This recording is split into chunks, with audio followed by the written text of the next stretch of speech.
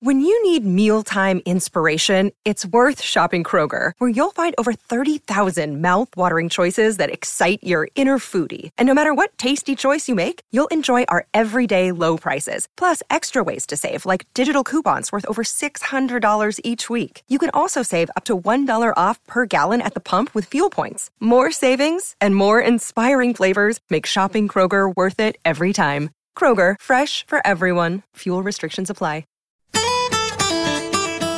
Sharing ideas about money. This is Share Radio.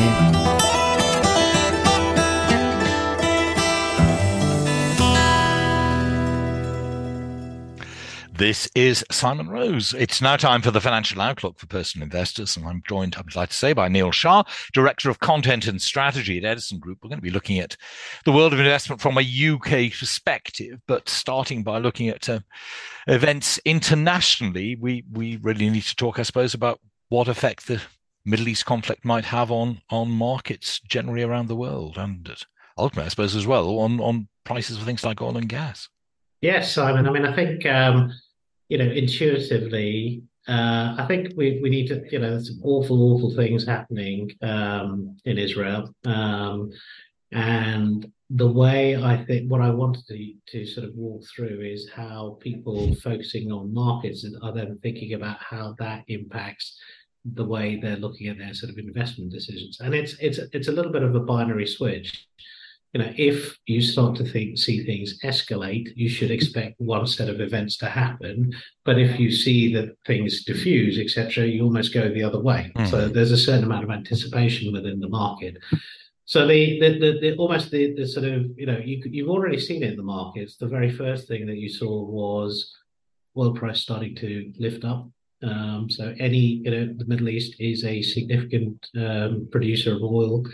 And if we do see, an escalation in any kind of conflict, you're expecting to see, sanctions being put in place, constraints on supply, and disruption to production. So you would probably start to see a spike in oil price.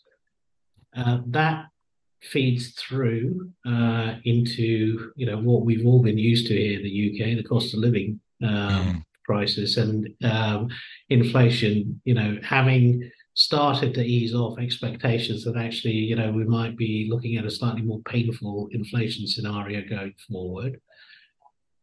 Typically, the volatility leads to movement into safe havens, and you would expect to see a surge in the dollar as capital flows move effectively into dollar-denominated securities. Which, there are ways of playing that. So those who benefit, there are a number of UK-based listed companies who benefit from strong dollar exposure. So that's certainly worth bearing in mind. And then finally, I think there's a sort of, tied to that risk tolerances. So you're probably going to see a little bit more nervousness about investing in emerging markets, and particularly those emerging economies that are, net importers of oils. So, if you're seeing that their input costs are rising, you're probably going to see capital flows moving away from those. And then tied to that, you had that sort of when inflation first reared its head, you saw a runaway from the long duration stocks, companies which are going to make their money in the distant future. And so if you're discounting that more aggressively, it's the tech stocks that typically would get hit again. Which have been driving markets generally, certainly in America. Yeah. They've been what's kept it up. Yeah, so I mean, I think, and there is this trade-off because you are going to see capital flows go into US again, so you might see them going into the largest, most liquid tech names anyway. But at the same time, I think there would be a general expectation that the multiples on tech stocks, if inflation expectations and the view on rates sort of changed, is that you would probably start to see pressure coming back into the broader tech sector. So I just wanted to connect to the dots effectively. They got this very visible media sort of talking about what is happening in Israel and the risk of that escalating, and translating that effectively in terms of if you're looking at financial markets and investing, some of the factors that you ought to be aware of in terms of how that might play out as things evolve. And the final thing is, of course, you've got to be nimble because as I said, it's a binary switch. If events go one way, you would expect a certain set of events. If they go the other way, you'd almost see the reverse of that. Yeah. Okay. Good moment for us just to pause. Another day is here, and you're ready for it. What to wear? Check. Breakfast, lunch, and dinner? Check. Planning for what's next and how to save for it? That's where Bank of America can help. For your financial to-dos, Bank of America has experts ready to help get you closer to your goals.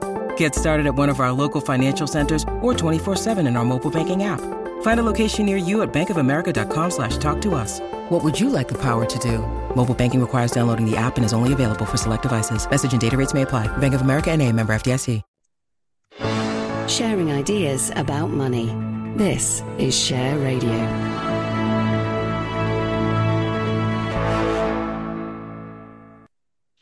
This is Simon Rose. You're listening to the Financial Outlook for Personal Investors. I'm talking to Neil Shah of Edison Group. And we're going to move on now and actually look at one particular investment trust, I believe. Yeah, I wanted to talk about the Aberdeen UK Smaller Companies Growth Trust. This is a trust run by Abby Glennie and Amanda Yeaman. Very successful history. A little bit of a struggle through 2022. Two reasons to focus on it. Firstly, there's a new note out, so please go to the Edison website and have a look at the note that was published on the 18th of October if you want to delve into the detail. The reason I think it's interesting is, the managers have had, a little bit of a tough 2022 in terms of performance. And there's no surprise. I mean, there's a range of macroeconomic factors, and the fact that the UK is, out of favour with a lot of international investors, and you have seen some very attractive companies actually, slip from a valuation perspective, despite them doing okay from a performance perspective.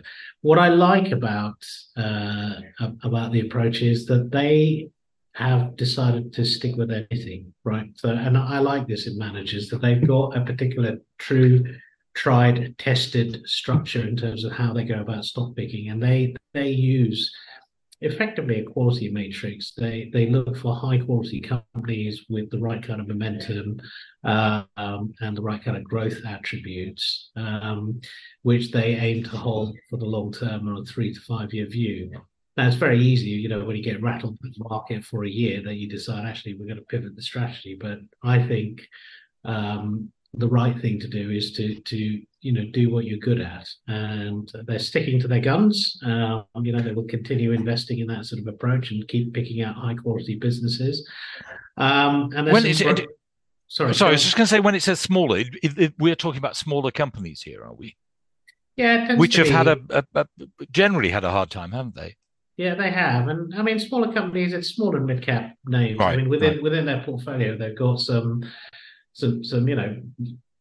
several billion-pound market cap companies, as well as, some smaller ones. So they included in the list of things like 4imprint and Games Workshop, which are not micro-cap in any sense of the word. Both of which we've spoken about in the past here. Indeed. So, these are names that we like. I think that they're doing the right kind of things, and it's basically picking up a collection of these smaller companies where ultimately we think over time those valuations will correct and normalize. But you're buying them. The trust trades at a 14% discount to net asset value. So you're picking these up effectively at an attractive price, and there's a 2.8% yield to go with it. So you are getting income as well, being exposed to this trust. Interesting, Neil. Thank you very much indeed. And as Neil said, if you want to read the note on that, you can go to the Edison Group website. My thanks then to Neil Shah. And that is it for this edition of the Financial Outlook for Personal Investors. Neil, who is Director of Content and Strategy at Edison Group, will be back with me in a fortnight's time. Sharing ideas about money. This is Share Radio.